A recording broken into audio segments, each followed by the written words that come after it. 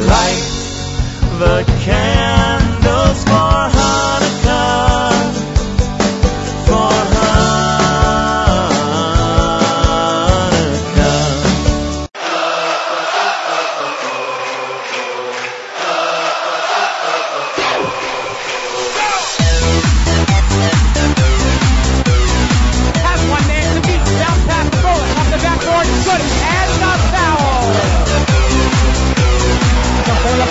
Come around.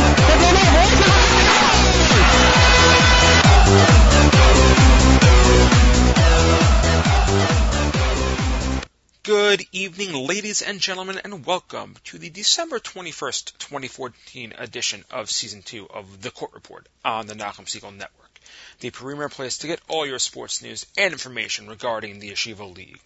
The Court Report comes to you every Sunday night at 7 p.m., as well as an encore presentation on Tuesday night at 7 p.m. right here on the Nachum Segal Network. Every week we'll take a look back and a look ahead at all things Yeshiva League. Had a game this week? Let us know. Please friend me on Facebook. Send me a message. My name is Elliot Weiselberg. That's Weiselberg. Or you can like the Court Report fan page. You can also follow me and tweet me on Twitter. My name is YLS Wiseguy. That's YLSWEISGUY. Because if I don't know about it, we can't talk about it. Thank you again to our amazing sponsors, Crown Trophy of Brooklyn. Crown Trophy of Brooklyn has been servicing the Yeshiva League for over a decade now, and if you've won a championship within that period, you've already benefited from their amazing handiwork and craftsmanship. Please give Mike, Larry, and the entire gang a call at 718-769-4111 for all of your trophy and plaque needs. Again, I'm your host, Elliot Weiselberg, coach, official, analyst, but most of all, like you, I am a Yeshiva League fan, and I am humbled and privileged to be able to share the amazing efforts and accomplishments of these kids with you each and every week right here on the Court Report. If you have a smartphone and haven't downloaded the NSN app already, please do so. You'll have access to all of last season's court reports, this season's court reports, plus you'll be able to send comments for each show. Please keep the comments nice, much like the show is not about me criticizing, degrading, or disrespecting, or demeaning players or coaches. Please be courteous enough to do the same. First off, a Chag Sameach to everyone. I hope that you've all been enjoying your Hanukkah. Tonight is the sixth night of the holiday. Thankfully, it's not the Omer, so I can say that. I hope everyone has gotten some great presents. And I know I've gotten mine because other than Hanukkah, this week in the Yeshiva League and this past 2 weeks has been Rivalry Week. Rivalry Week is a great week where, for some reason or another, the schedule just works out that every school that has a rival, they all get together and they all have some great action. I want this episode to be about those rivalries. What makes for a great rivalry? What schools have a great rivalry? And how does that affect the league today? So we're going to jump right into it. What makes for a great rivalry? This is my opinion of what makes a great rivalry. I know other people have certain factors that they use. I know they have other ways. Other people use their emotions, their hearts to decide. For me, there is a formula. What makes a great rivalry? So we're going to go through it. Let's start off with that before we get into some of the rivalries that happened over the past week. For me, one of the main factors in a rivalry is location. Where two schools are in relation to one another is a huge element. Both battling for the same turf. You can find that here in New York, in hockey, with the Rangers and the Islanders. There's just something about having bragging rights over your neighbors that you can gloat over for a period of time. In terms of our schools, you'd see that in several of the games that took place this coming week. Back in the Middle Ages, although I know my dad would kill me for saying that, there was a fierce rivalry between Flatbush and a school called BTA, Brooklyn's version of MTA, another thing my dad would kill me for saying. He would always talk to me about how you had BTA and Flatbush that were 5 blocks from each other. I actually live within close proximity to both of those, where BTA was and where Flatbush is now. And he would talk about how there was just this electricity in the air when you had those games and when you got close to those games, and all of Brooklyn was abuzz over how it would be, just because of the fact that it was very much a border war. You would walk 2 blocks and you would be in each other's quote-unquote territory. There's also, that fierce rivalry, out west when you get like a battle with TABC and Frisch or JEC Kushner. I mean, it doesn't always work out like that. You also have some like the Yankees and Mets and the Jets and Giants where they're geographically close, but, they don't necessarily compete for their bread because they're in different divisions or conferences, which takes away a bit from it, but it gets to my next point. Frequency of competition. A great rivalry is one where you see the other team more often than you generally would others. That's why I disagree with people that tell me the DRS-TABC hockey rivalry and the North Shore and Ramaz basketball rivalry are big rivalries. In both situations, the reason that the two have tension is because of the importance of the games that they've played. But the schedules don't make it so that they're guaranteed to meet up every year. A rivalry needs to be something that gets stoked and stirred up every year, where you get that schedule, and the first thing you do is not look to see if you face somebody, but it's you look at that schedule and you know who you're going to play, and the question is when. It's not an if, it's a when, and that's a difference in football between the Giants and Cowboys and the Giants and Patriots. The Giants and Patriots the Patriots are closer, and the Super Bowl wins by the Giants probably annoy the Patriots fans, but without facing the Giants every year, there isn't a real hatred built up. The Giants and Cowboys, on the other hand, very little proximity, but they play in the same division and they see each other twice, and generally it's for something extremely important, and that's my next factor, importance of games. A rivalry is built when games are played with something riding on it. For many years, Ramaz and Frisch basketball played games with the division outcomes riding on them. The same for DRS and HAFTR today. It's an extra piece of the puzzle that's been missing from the Ranger Islander battles for the last several years, where one was in a playoff hunt and the other wasn't, so the meaning to both teams was different. Granted, you wanted to beat the other team, and that got you awake, but the battles of the late 70s and the early 80s were worlds ahead of those games. Just ask your parents to compare those two. The history between the two has carried the rivalry for the last 30 years, more so than the actual gameplay, which history is another factor. History and pride. And I don't mean history as in past and present, but more bad blood and the pride that comes in defending your honor. There's something there that really stokes the passion of the fans involved, whether it's an injury caused, like with Rangers and Islanders, the whole Potvin debacle, a controversy, something happening between the two in a game that just stoked that rivalry more. People switching sides, which we'll get to a little bit later. Tension between fans. No reason to give present-day examples there because we aren't quite that kind of show, but you know the ones that I mean. And when talking about pride, think about the Army-Navy games that occur in college football every year. Another important factor is historic battles. The games themselves are generally close, and they generate great crowds that elevate them to the classic levels. They're the games like Auburn and Alabama that you want to watch over and over again. You can always go to one of those games and expect your money's worth because it's going to be a classic. Although I guess that doesn't really matter in the Yeshiva League, as the games for the most part are free. That is, unless you want to attend this coming week's HAFTR Flatbush battle at the Barclay Center. We'll give you a little more information later as to how to get tickets to those games. But for the most part in the Yeshiva League, it's really not money, but just the value of the game you're going to. Finally, while it's not really necessary, the difference between a good rivalry and a great one is where both sides come away with wins at points. The electric battles are the ones where both sides get to feel that thrill of victory and the agony of defeat just to make them more hungry. Where one side gets all the wins, the fans become a little too complacent, and the thrill of the rivalry sorts to ebb a bit. This point will be extremely important in a second when we get to a rivalry that I feel is actually the greatest in Yeshiva League sports today. But these are my key factors to what make a great rivalry. Location, proximity, frequency of competition, importance of games, history and pride, historic battles, and where both sides are, get some wins. Great rivalries in Yeshiva League sports, though. I can't speak to the history of the league because my experiences really only go back to about the beginning of my playing time, which was back in 1999, back at Rambam. But I can only imagine the great rivalries of the past where I've spoken to people like MTA, BTA, Highlight MTA, Highlight the old HAFTR, BTA Flatbush, etc. in basketball, and in hockey, and the Ramaz HAFTR tilts in the 80s, the Flatbush MTA battles of the early 90s. But never having seen them, I can only really rely on hearsay for them. You can ask your parents. They might remember those a lot better than I can, and they may be able to fill you in on what they feel the greatest rivalries of the earlier years of the Yeshiva Leagues were. But over the course of this episode today, we'll get into some of the great Yeshiva League rivalries of the present day, and we're going to kick things off with what I consider to be the greatest one in Yeshiva League sports. We'll get to that in a second. But we're going to start off with hockey, and not a huge week in hockey numbers-wise, but given only 13 games of both JV and varsity combined, but the number of rivalry games that were played make it extremely entertaining. Starting off in varsity, you cannot talk rivalry without two of the biggest in Yeshiva League hockey today. Now, when I talk rivalries here, I'm not talking about the rivalries built through championships or games played once a year, like I said, but rather games that have taken on new meaning for the teams, the schools, and the communities as a whole.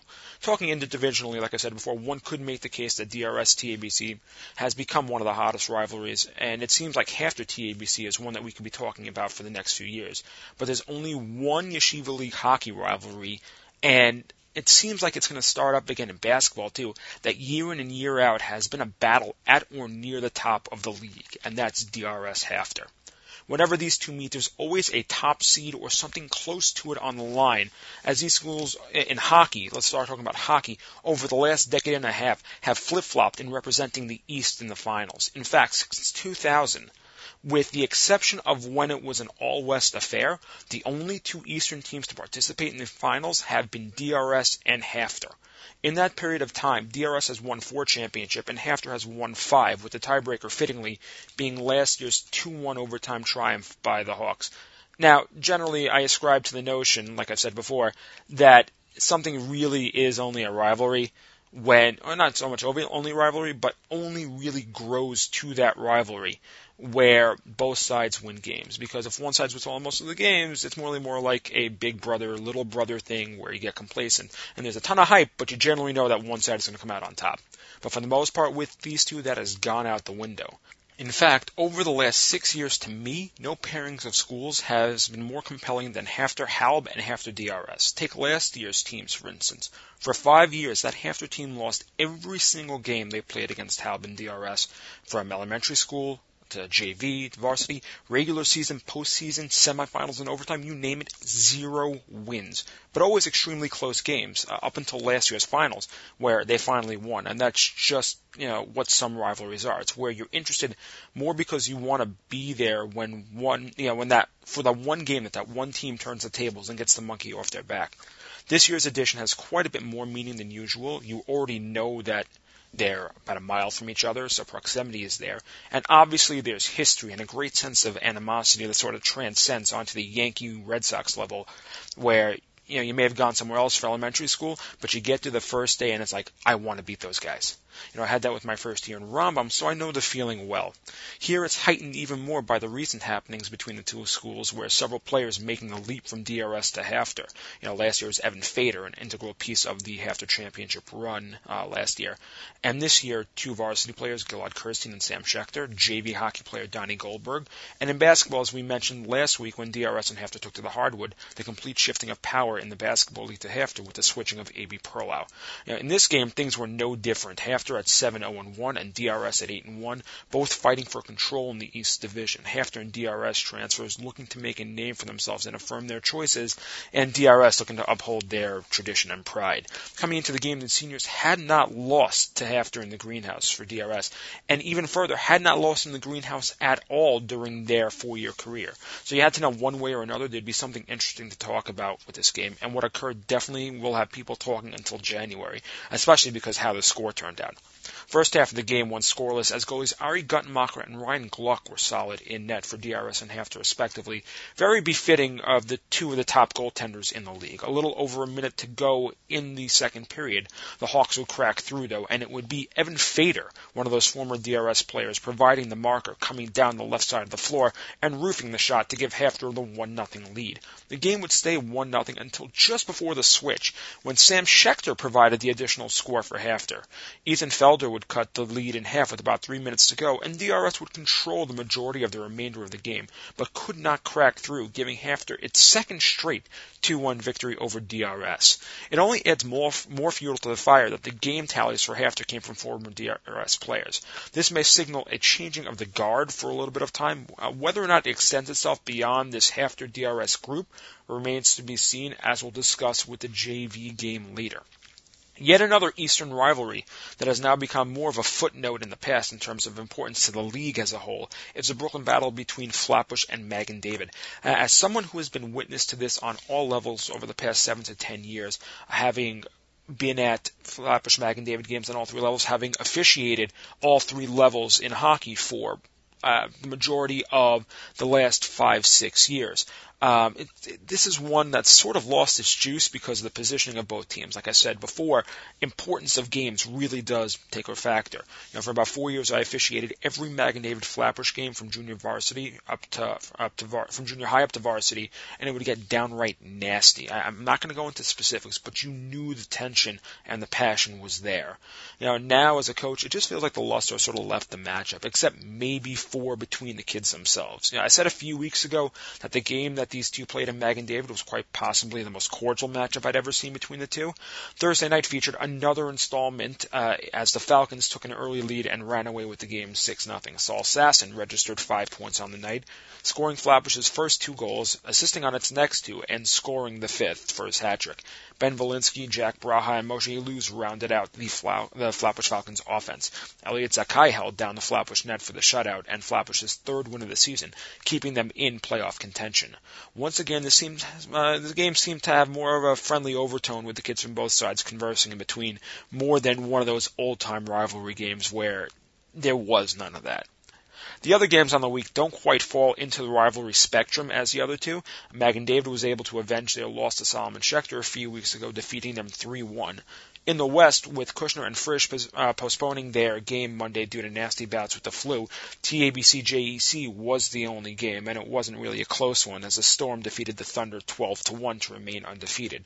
Today featured a game, an interconference matchup between SAR and Hank, with not a rivalry, but with a ton on the line for both sides. To get this result, listen into JM in the AM Sports Update this coming Tuesday morning, and I'll have a full recap for you, and I'll have one for you right here next week on the Court Report. Taking a look at the standings for the varsity hockey league. In the East, HAFTR leading the way now at 8-0-1, 17 points. DRS at 8-2 with 16. Hank, without today's game, 5-2-0-1, 11 points. North Shore 5-7, almost ready to complete their season like their JV team with 10 points. Rambam right behind them with 9 points at 4-6-0-1. Flatbush with 5 points at 2-5-0-1, and right behind them are Solomon Schechter and Mag and David, each with 4 points. Solomon Schechter at 2-8, Mag and David at 2-10. Out in the West, Ramaz leads the division at 8-4, SAR at 7-2. Then you have a host of 3 teams at 6 wins, but Kushner at 13 points, 6-2-0-1. TABC undefeated at 6-0 with 12 points, and MTA at 6-2 with 12 points. Behind them, 7 points, Frisch 2-1-2. You have JEC at 3-7 with 6 points, and Heschel rounding out the division with 0 points at 0-9. Now for the week ahead, I'm actually going to give you the schedule for the next 2 weeks, because next week I am going to be at the Barclay Center for the game between HAFTR and Flatbush. Whether or not I'll have time to record a show to be put on the air is up for debate, because I have a game to coach myself Saturday night. It may not afford me enough time to get it done. So we're probably not going to be on next Sunday on a live show, but what we could do is, after the game, maybe I can give you something a little bit for Tuesday. So stay tuned to any messages for over the next week, where we may have a show Tuesday as opposed to just one show on Tuesday as opposed to Sunday. But for the next 2 weeks, here's a look at the Yeshiva League. Obviously, today's game between Hank and SAR. Wednesday's next game, Hank, Mag, and David play. And then Saturday night, a quadruple set of games. Kushner and JEC play one of their rivalry matchups. DRS and Flatbush, my Flatbush team, playing against DRS on Saturday night. HAFTR and Hank will play on Saturday night, and MTA and TABC also playing Saturday night. Moving over to next Monday, Hank and DRS will play in an important battle for the top of the Eastern Conference in hockey. MTA and Frisch will stoke the fires next Monday in a really important battle, as one of those two teams is in danger of not making the postseason at some point, and who that will be will not pretty much yet, but at some point over the next couple of weeks will be determined, and that game's going to be important to see who might have the upper hand on whom. Monday night, another classic rivalry, Rambam and HAFTR will play, and on Wednesday, TABC and MTA, and Thursday will be Saturday, next Saturday night, not this coming Saturday night, but the Saturday night after. Huge matchup between HAFTR and TABC. Playoff update. This is a time of year when playoff scenarios happen fast, and given the 10 games that are going to be played, there's a lot that can happen. And when we're next on the air, probably not next Tuesday, but on the other side of the new year, we will have all of that for you. Taking a look at the rankings now. In varsity, no changes this week. I know it's going to be a bit controversial. TABC stays at the 1 spot, given that HAFTR just beat DRS. But TABC at this point has beaten teams with higher rankings and completely throttled them in the process, having beaten Kushner when they were a top 3 team, having beaten SAR when they were a top 3 team. The only point where this might change is January 3rd, when TABC and HAFTR face in TABC. At that point, we'll know then who really belongs at the top. So for now, HAFTR remains in the number 2 seed with the win over DRS. SAR at 3, Kushner at 4, both idle on the week. DRS stays at 5, Ramaz at 6, MTA 7, Frisch 8, Hank 9, Ramaz through Hank, all idle on the week. Same with North Shore at 10, Rambam at 11. Flatbush stays at 12 despite their win over Mag and David, needing to beat some better teams in order to start moving up the board. JEC stays at 13 despite the loss to TABC. Mag and David splitting the week stays at 14, beating Solomon Schechter but losing to Flatbush. Solomon Schechter stays, Mag and David moves up from 15 to 14. I just noticed that with the win over Solomon Schechter. Solomon Schechter's loss pushes them down to 15 from 14. Heschel stays at 16, having been idle on the week. Moving over to JV now. JV continued the theme of Rivalry Week. We'll first take you through the JV segments of the ones we previously mentioned. On Sunday, DRS was able to work a split of the hockey action with HAFTR, downing the Hawks 5-2. DRS jumped out early to a 2-0 lead before HAFTR rebounded to even the score. Midway through the second, DRS was able to pull away on a goal by Ellie Levine and would add 2 others before the final buzzer to stretch it to the final score. With Donnie Goldberg unable to participate in the game for HAFTR, some of the rivalry aspect of the game was weakened a bit, but he will be available, hopefully, in the return game at the end of January in HAFTR and should bolster the Hawks' presence on both the defense and offensive end. But for this round, DRS maintains its grip on the rivalry.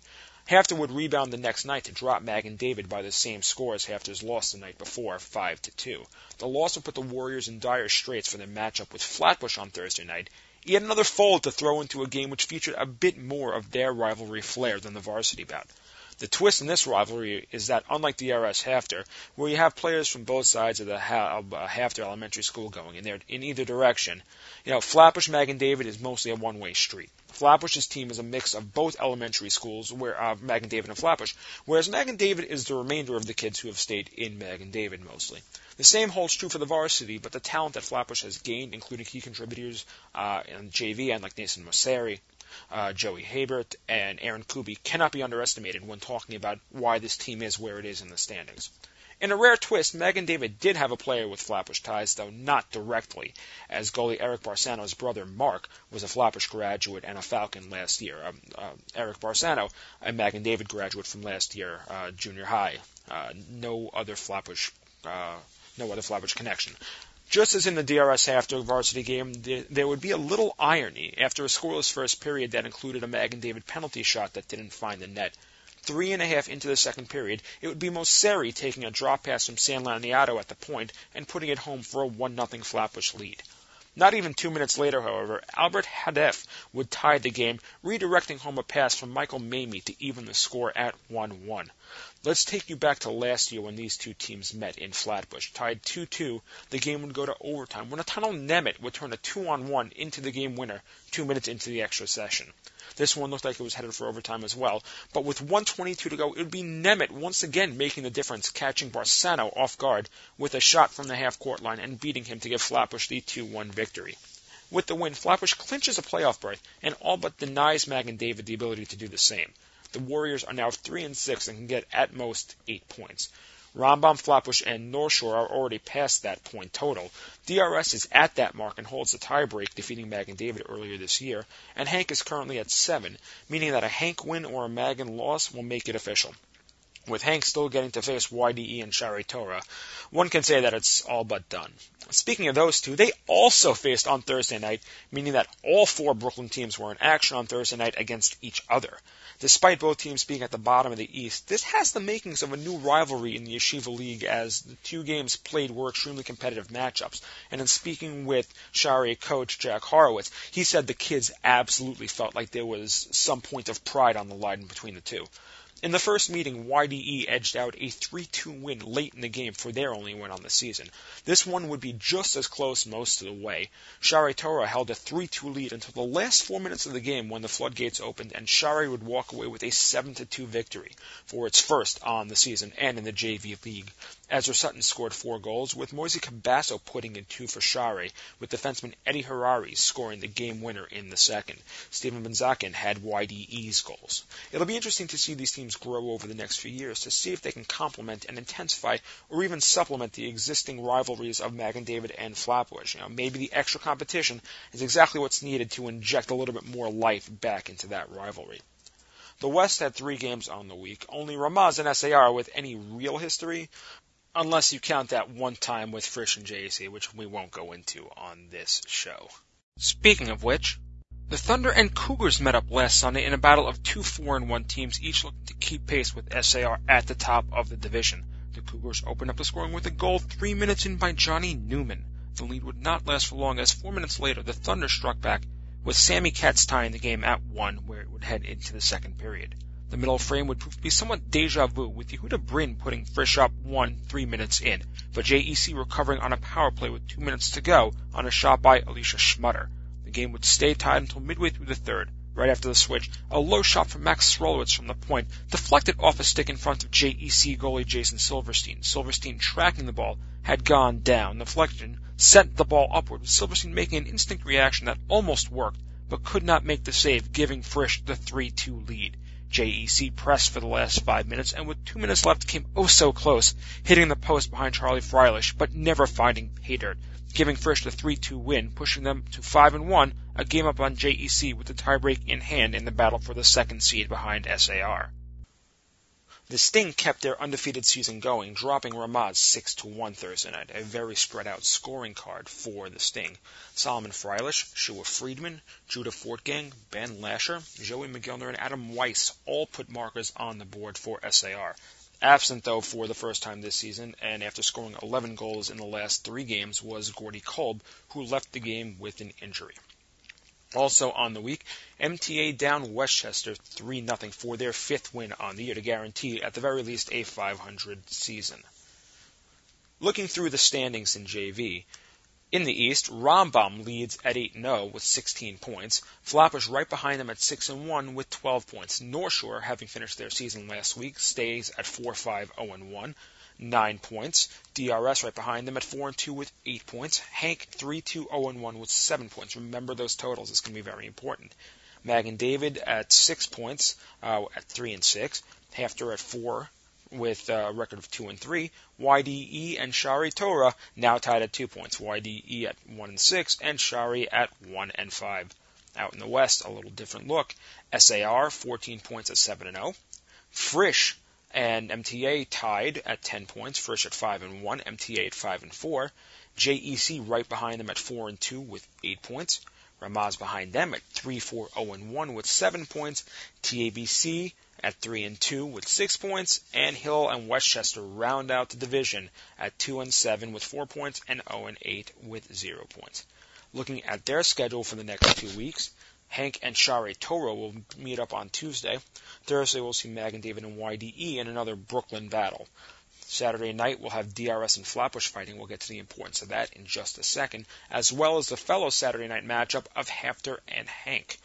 Monday, the next coming Monday, we'll have 3 games. Hank DRS, TABC JEC, which will be an important game as well. We'll get to when we talk about the West, and Rambam HAFTR, another important game for the East. Tuesday we'll see HAFTR and Shari Torah, and then the next Saturday night, the 3rd, we'll see YDE and Hank do battle. Taking a look at the playoff update, in the East, Rambam at 8-0 has clinched the first round home game and a top 2 spot. and is all but assured of the first seed, needing only one win and having games against Shari Torah and HAFTR remaining. So the real battle in the division is going to be for the 2 spots directly behind them, a battle between 4 teams going down the stretch. Flatbush at 6-1 has the inside track for one of those spots. The Falcons have already clinched a playoff berth thanks to their win over Mag and David this week. With the win over DRS next Motzei Shabbos, Flatbush would assure themselves of a top 3 spot, and with the remaining schedule that they have with Shari Torah and HAFTR, a top two spot would basically be a foregone conclusion. Technically, the same could be said for DRS, theoretically, but with 2 losses and games remaining against Hank and HAFTR, even a DRS win doesn't make them as safe as Flatbush would be with a win. It only helps the 2 that Hank and HAFTR are playing against each other that night, assuring that one of those teams will take a major step back in the hunt. North Shore is still holding on and praying, just hoping that someone messes up and that the other teams can do the work that they couldn't. Mag and David losing to Flatbush this week put another team behind them, and the likelihood of Shari winning out is very slim. So it's very much a 6-team race for 5 spots, with Rambam and Flatbush in, DRS and Hank very close, both with easy points ahead, leaving the real trouble for the Stars being HAFTR. Ironically, if you remember back to the earlier part of the season, it was North Shore who beat HAFTR early in the season, meaning that the Hawks would now need 10 square points and not 9 in order to make it. With 4 points right now and a game against Shari Torah, the likelihood is that HAFTR will only need to win 2 of its other final 4 games. The problem, though, they face all of the other top 4 teams in the division in the process. Hank, Rambam, DRS, and Flatbush. So if they do it, they'll definitely have earned it, seeing as how they'd have done something against those teams that North Shore itself could not. Out west, the situation is a bit more clear-cut. SAR at 7-0 has clinched a playoff berth. They do not play again until after the new year, but can still lock up a top 3 spot with the TABC loss to JEC next Monday night. That game should really set the dividing line for the top 3 and the wildcard teams, as TABC will have 1 less loss, the tiebreak, and JEC having a game with SAR remaining.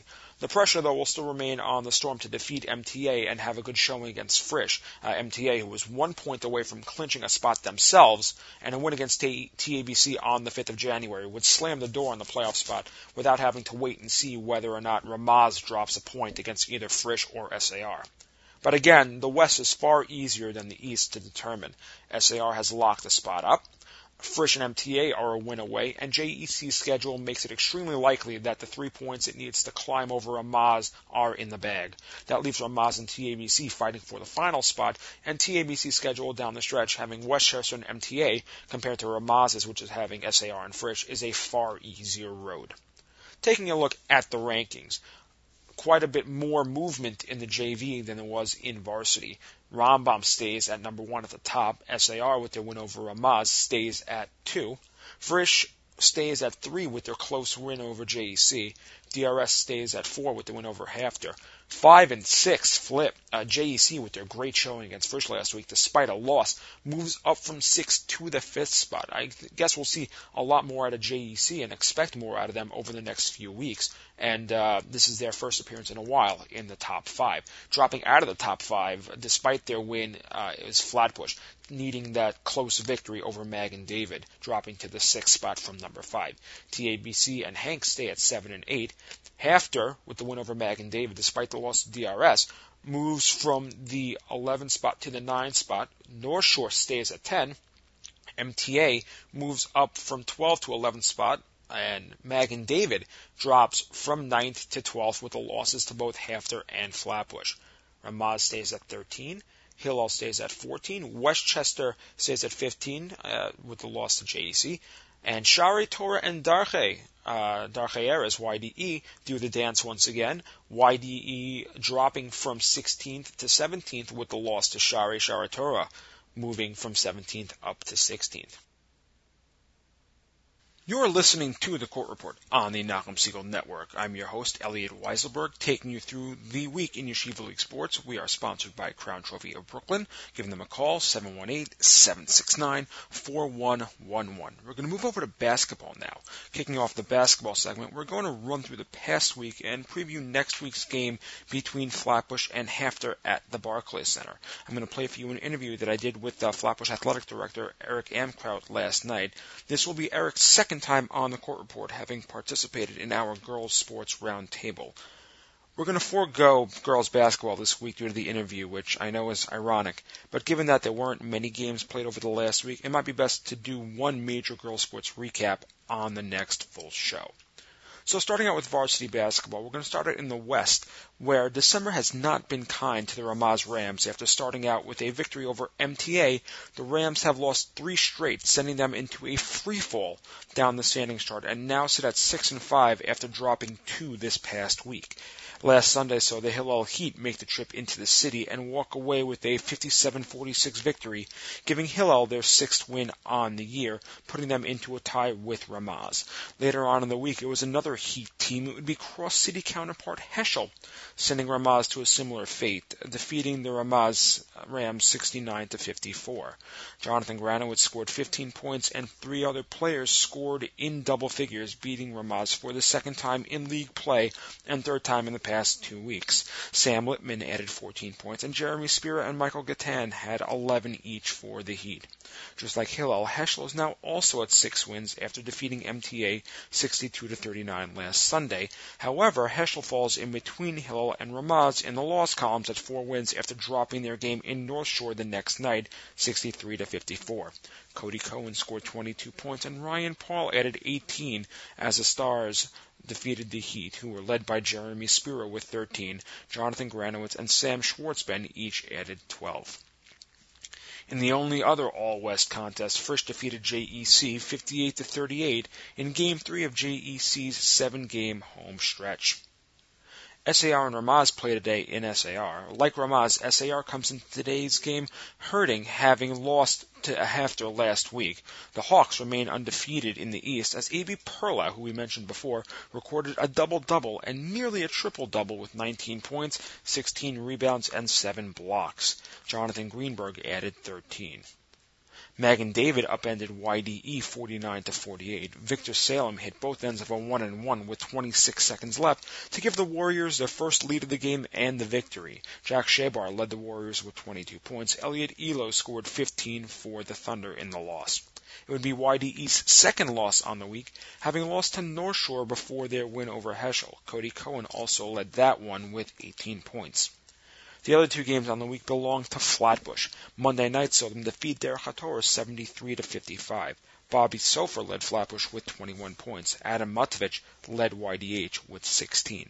Now, last week we mentioned the score to the Rambam Derech HaTorah game, the 87-76 Rambam victory.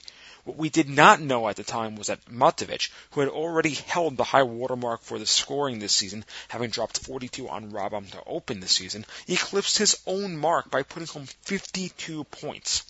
I need to get confirmation on how far back it's been since the last half-century performance, but that's ridiculous. A sophomore scoring 52 points in a varsity league, leading the league in scoring, it can only be left up to our imagination at this point what he might do over the next 2 years. Obviously, the Flatbush game brought him down to earth a bit, but even 16 in a Yeshiva League game for a senior would be a great showing, much less a sophomore. In the other Flatbush game, the Falcons defeated Hank 37-24, holding the Hurricanes to 14 points after the first quarter to improve their record to 4-4. The Falcons and North Shore took part in what I believe to be the first quadruple header today, featuring both boys and girls JV and varsity in Flatbush, which I mentioned in my discussion with Eric Amkraut. As I said earlier, I had the chance to speak with Eric, the Flatbush AD, regarding their upcoming varsity game with HAFTR at the Barclay Center. So, Eric, walk me through how this process began, how this game came about.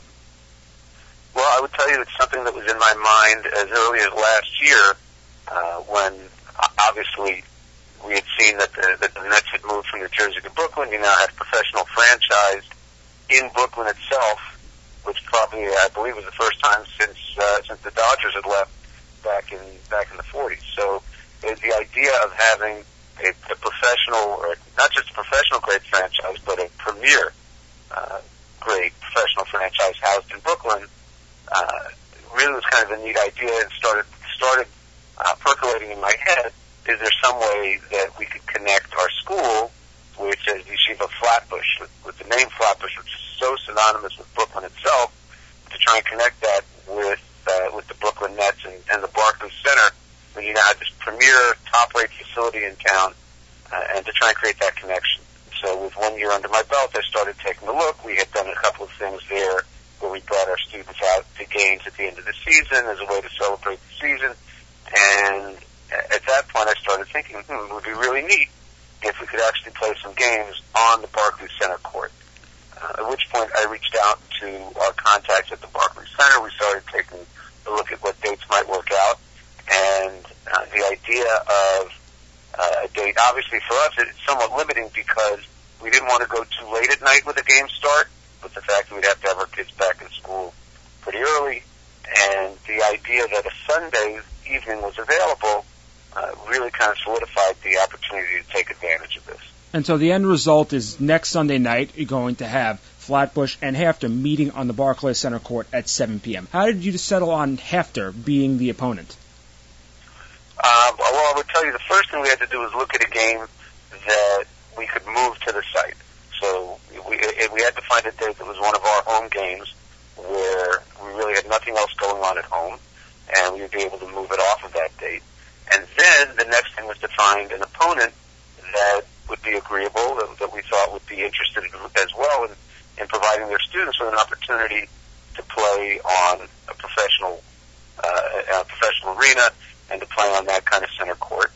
And when we looked at the schedule and we started looking at potential opponents, HAFTR was a clear possibility. And to my pleasure, when I reached out to their AD, Joey Honig, he was very much intrigued by the idea. And when we were able to make it happen, he readily agreed. And obviously, we're very appreciative because you can't play out there by yourself. You need an opponent, and they were very much agreeable. Interestingly enough, Flatbush and HAFTR are also facing in HAFTR this coming Thursday night, I believe. True. And a lot of that had to do with and maybe it's one of the reasons we were able to find this day to make it work is that whether we were at the Barclays Center or not, we were going to be playing anywhere from 2 to 3 days apart, relatively back to back. So in terms of moving it, we really have just moved from one day because we would have been playing Saturday night instead of Sunday night. So what's the reaction been like from the kids? I'm sure you've heard feedback already. What is? I'm sure there's a great sense of anticipation, a great sense of excitement. What have the kids been telling you? Well, you're 100% right, and it really is. From their standpoint, it's exciting. I don't think it was anything that they ever thought was a possibility. And when I broached it with the coach as something we might be doing, I obviously did not tell him to share that until it was finalized, because I didn't want anybody to think, we're going to play, and then it not happen. But as soon as it was finalized and we shared with them the opportunity they would have, they were 100% excited by it. There was not one negative reaction I got, which is obviously not surprising. But they're like, really? We're going to play at the Barclays Center? And it was absolutely top flight response that we got across the board. And then when we shared that with the community as well, with the school community, the same kind of reaction. And we think it's going to be a great opportunity. I mean, you have a first-class facility in the Barclay Center in town, and be able to take our school there and be a part of that is very, very exciting. Well, for the Yeshiva League, this is going to be the first time in, I believe, about a decade, and even more so, considering this would be the first non-championship game, I believe, played in an NBA facility. Way back when, games used to be played in the Meadowlands, and I think there were several in the early years in Madison Square Garden. This is going to be the first Yeshiva League game, obviously played in the Barclay Center, but like I said, I believe the first Yeshiva League game played in a regular season in an NBA arena. Well, from everything that I've heard, you're absolutely correct. I am aware that the league championships used to be at the Garden, and that changed when they made the move to Yeshiva University. And certainly there's a lot of sense behind playing the championships at Yeshiva University. But again, from my standpoint, the opportunity to expose our kids to this kind of a setting, to kind of create that connection with a professional Brooklyn franchise was real significant for me. And yeah, I think it is a unique opportunity. So we're kind of excited to be pioneers in that venture. Let's talk a little bit more about the day itself. Obviously, the day isn't only going to be about the Yeshiva League game itself. What's going on before? Well, if you're a basketball junkie, then it's absolutely your kind of day. We're going to be basically the nightcap of an event where there are 3 consecutive college games. You've got St. John's and Tulane the Brooklyn Hoops Winter Festival, which is a triple header of college basketball. They play at 12 o'clock. They are followed by by LIU Brooklyn, who's playing HAFTR in game number 2, and they play at 2:30. And then at 5 o'clock, you have Fairfield and Loyola of Maryland. So you got a pretty potent triple header before us.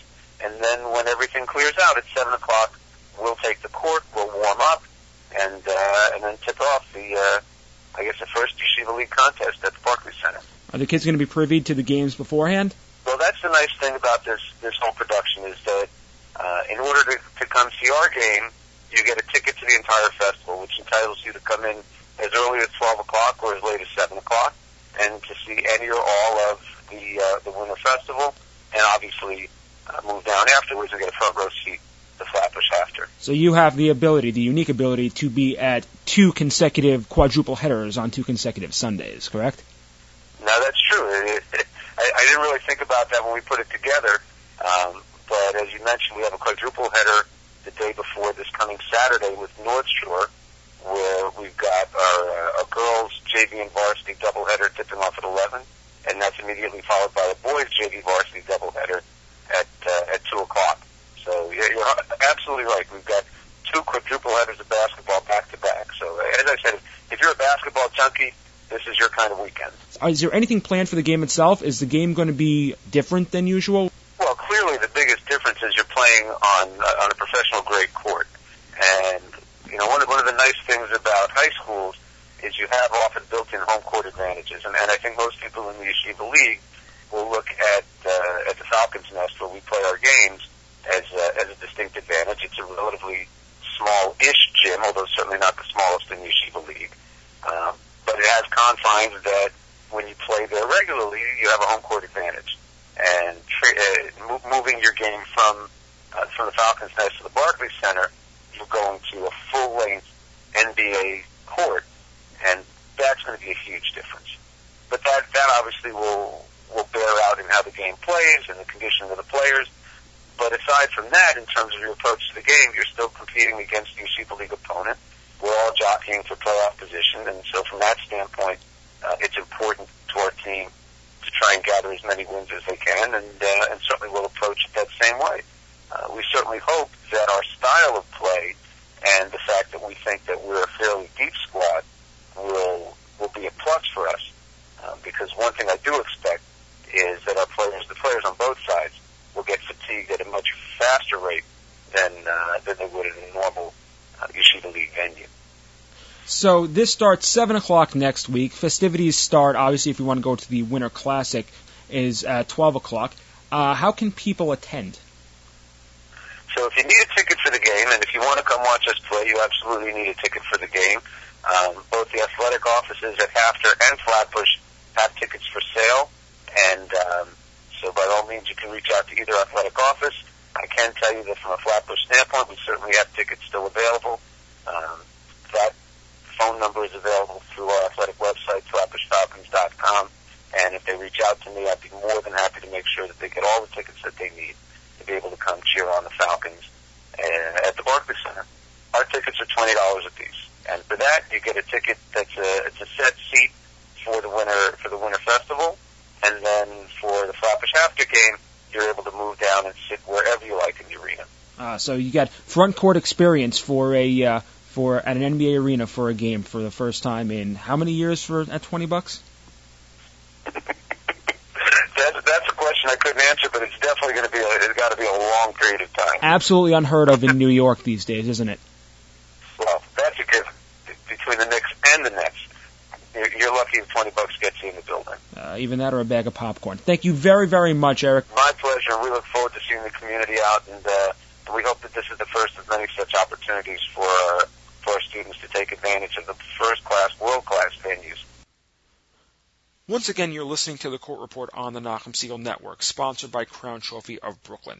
That was Eric Amkraut, Flatbush Athletic Director. In a follow-up conversation with Eric, he mentioned that this game is really being used as a test run for future events, and he hopes to extend the same opportunity to girls' sports as well. For those that have listened to the Court Report all season, you remember that Eric was an outspoken voice for the girls' sports community in our roundtable earlier this school year. Moving on to the standings in the East, HAFTR stays perfect at 7-0, DRS following right behind at 8-1, tied with North Shore in the win column at 8-3. Behind them, it's a decent drop, with Mag and David at 4-3, YDE at 5-5, Flatbush at 4-4, Hank at 3-5, and Derech HaTorah and Rambam rounding out the division with one win. Derech HaTorah at 1-10, and Rambam at 1-11. Out in the West, Frisch still perfect at 8-0. TABC, Heschel, Hillel, and Ramaz all with 6 wins. TABC at 6-2, Hillel at 6-3, Heschel at 6-4, and Ramaz at 6-5, clinging on to that 5 spot. JEC follows behind them at 5-5, SAR at 3-6, MTA at 3-7, and Kushner at 0-10. SAR and MTA need to pick it up in order to catch JEC, or JEC will take home that last spot for the playoffs in the West. Looking at the Jewish Hoops America Top 25 rankings, we do not have enough time to run through it all, but last week's ranking had Yeshiva League teams in control of the top 4 spots nationally, with HAFTR, Frisch, DRS, and North Shore placing 1 through 4, and Heschel and TABC behind EULA at 6 and 7. In JV basketball, one game stood out from the rest on the week. That was the Frisch SAR game played in SAR this past week. Frisch staked itself to a 9-8 lead with a minute to go in the first one. Dovi Marcus drained a 3 to give SAR only its second lead of the game. The Cougars would answer back with Sammy Fishman evening the game at 11 on the next Frisch possession. Jordan Kleinhaus converted on 2 free throws to give the Cougars a 13-11 lead. But it would be Marcus again for the Sting, this time with a 3-pointer to give them a 14-13 lead to end the first quarter. The Sting maintained its lead and extended it out to 6 at 24-18 on a 3 from Hank Stein with 4:25 left in the second. Undeterred, though, the Cougars fought back, scoring the next 8 points to take a 26-24 lead. An SAR foul shot cut the lead to 1, and with the clock winding down on an inbounds play, Zach Reich hit a long 2 to give the Sting the 27-26 lead going into the half. The two teams would go back and forth in the third, with neither really able to break away, with the stanza ending at 38-36 SAR. In the fourth, Frisch's press really got to SAR, forcing major Sting mistakes. With the game at 42-40, Isaac Lafer hit a long 3 to put the Cougars back up by 1 halfway through. SAR would regain the lead on an Ashi Bloom lay-in, putting the score back in SAR's favor. Fast forward to a minute left in the game, SAR still on top 47-45. A steal by Josh Dukas led to an entry pass into Zach Comet that found the bottom of the rim for the 47-47 tie, which would take us to overtime. In overtime, Marcus would give SAR a 49-48 lead. A minute later, same score, SAR ball. Lafer steals the ball, falls to the floor, continues his dribble, gets up, rolls into 2 SAR defenders, and goes under and over to lay the ball in for the 50-49 Frisch lead with 2 to go. The lead would trade twice more, with Marcus and Kleinhaus scoring and with a minute to go, Frisch held a 52-51 lead. A Frisch foul with 35 seconds led to 2 shots from the line from Daniel Wazotsky, who would drain both to give SAR a lead it would never relinquish. A foul shot by Marcus put the Sting up 2. Kleinhaus had the chance to tie the game with 3 seconds to go, but his shot rolled off the rim and right to Marcus, who was fouled. Marcus would nail one of 2, his 23rd point on the night for the final margin of victory. With the win, SAR gains a measure of revenge from last year and pulls the Western Division ever closer together. This after Amaz picked up their 5th win of the season, and Heschel and JEC each picked up their 3rd. This moves 8 of the division's 10 teams to between 3 and 5 wins. Kushner is right behind at 2 wins, but with 7 losses is done for the year. The same with Hillel. In the East, Flatbush stayed a perfect 5-0 with a 60-39 win over Hank. Kevin Haddon and A.B. Rosow once again had monster games for the Falcons, Haddon scoring 20, while Rosow added another double-double with 16 points and 14 rebounds. The Falcons are involved in today's quadruple header with North Shore, who dropped YDE 54-32. Both North Shore and YDE were in action later on in the week. The Stars met up with HAFTR Thursday night in the Battle of the Undefeateds, while YDE met Magen David last night. Finally, Rambam got their second win of the season, dropping winless Ezra 52-32. Rolling through the standings in JV, this coming out of Wednesday night, not having Thursday night's scores from there on out. In the East, North Shore, Flatbush, and HAFTR were all undefeated. There's definitely one loss in that stretch with either North Shore or HAFTR getting it. Flatbush facing North Shore today. One of those two will have a loss anyways. DRS and Hank at 3-3, Shari at 3-4, Magen David, Rambam, and YDE each with 2 wins, and Ezra at 0-7. In the West, SAR at 5-1, MTA at 4-1, Ramaz at 5-2, Frisch and TABC at 4-2, Heschel at 3-3, JEC at 3-5, Kushner at 2-7, and Hillel at 0-7.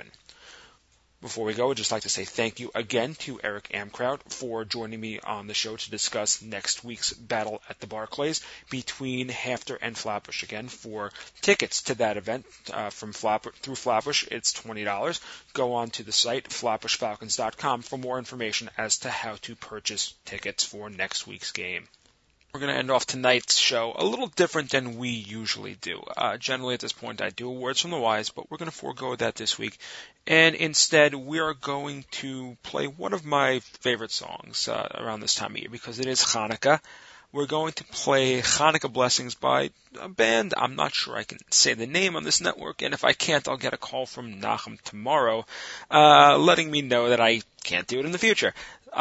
But the band's name is Bare Naked Ladies, and the song is Hanukkah Blessings. Please enjoy. If you missed any part of this or any episode this season, you can catch the encore presentation every Tuesday night at 7 p.m., or you can find the court report on iTunes or the Nachum Segal Network app. Tomorrow morning, JM in the AM with Nachum Segal from 6 to 9 a.m. live on the stream, NachumSegal.com, or on your radio 91.1 FM, 90.1 FM in the Catskills, 91.9 FM Rockland County. Once again, a huge thank you to our sponsors, Crown Trophy of Brooklyn. Please give them a call at 718-769-4111 for all of your plaque and trophy needs. For more of me, you can hear me every Tuesday morning on JM in the AM at around 7:20 with the Tuesday morning JM in the AM Sports Update. If you haven't visited the Court Report fan page on Facebook, please do so and click the like tab. Let's get that number up. Enjoy the song. See you on our next episode right here on the Court Report, only on the Nachum Segal Network. How lucky are we that we have lights so that we can see, although the day is done. What a miracle that a spark lifts these candles out of the dark. Every evening, one by one, until the end of Hanukkah, of Hanukkah,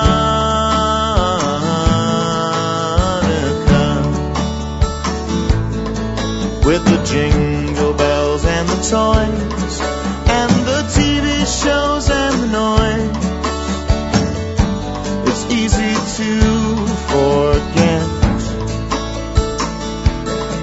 at the end of the day. Our whole family will say these words for Hanukkah. Baruch atah Adonai Eloheinu Melech haolam Asher kidshanu b'mitzvotav v'tzivanu lahadlik ner shel Hanukkah. We light the candles for Hanukkah, for Hanukkah.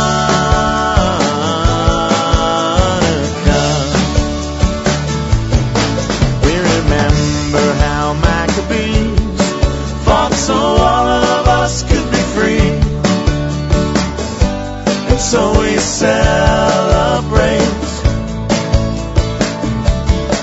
on this festival of the lights.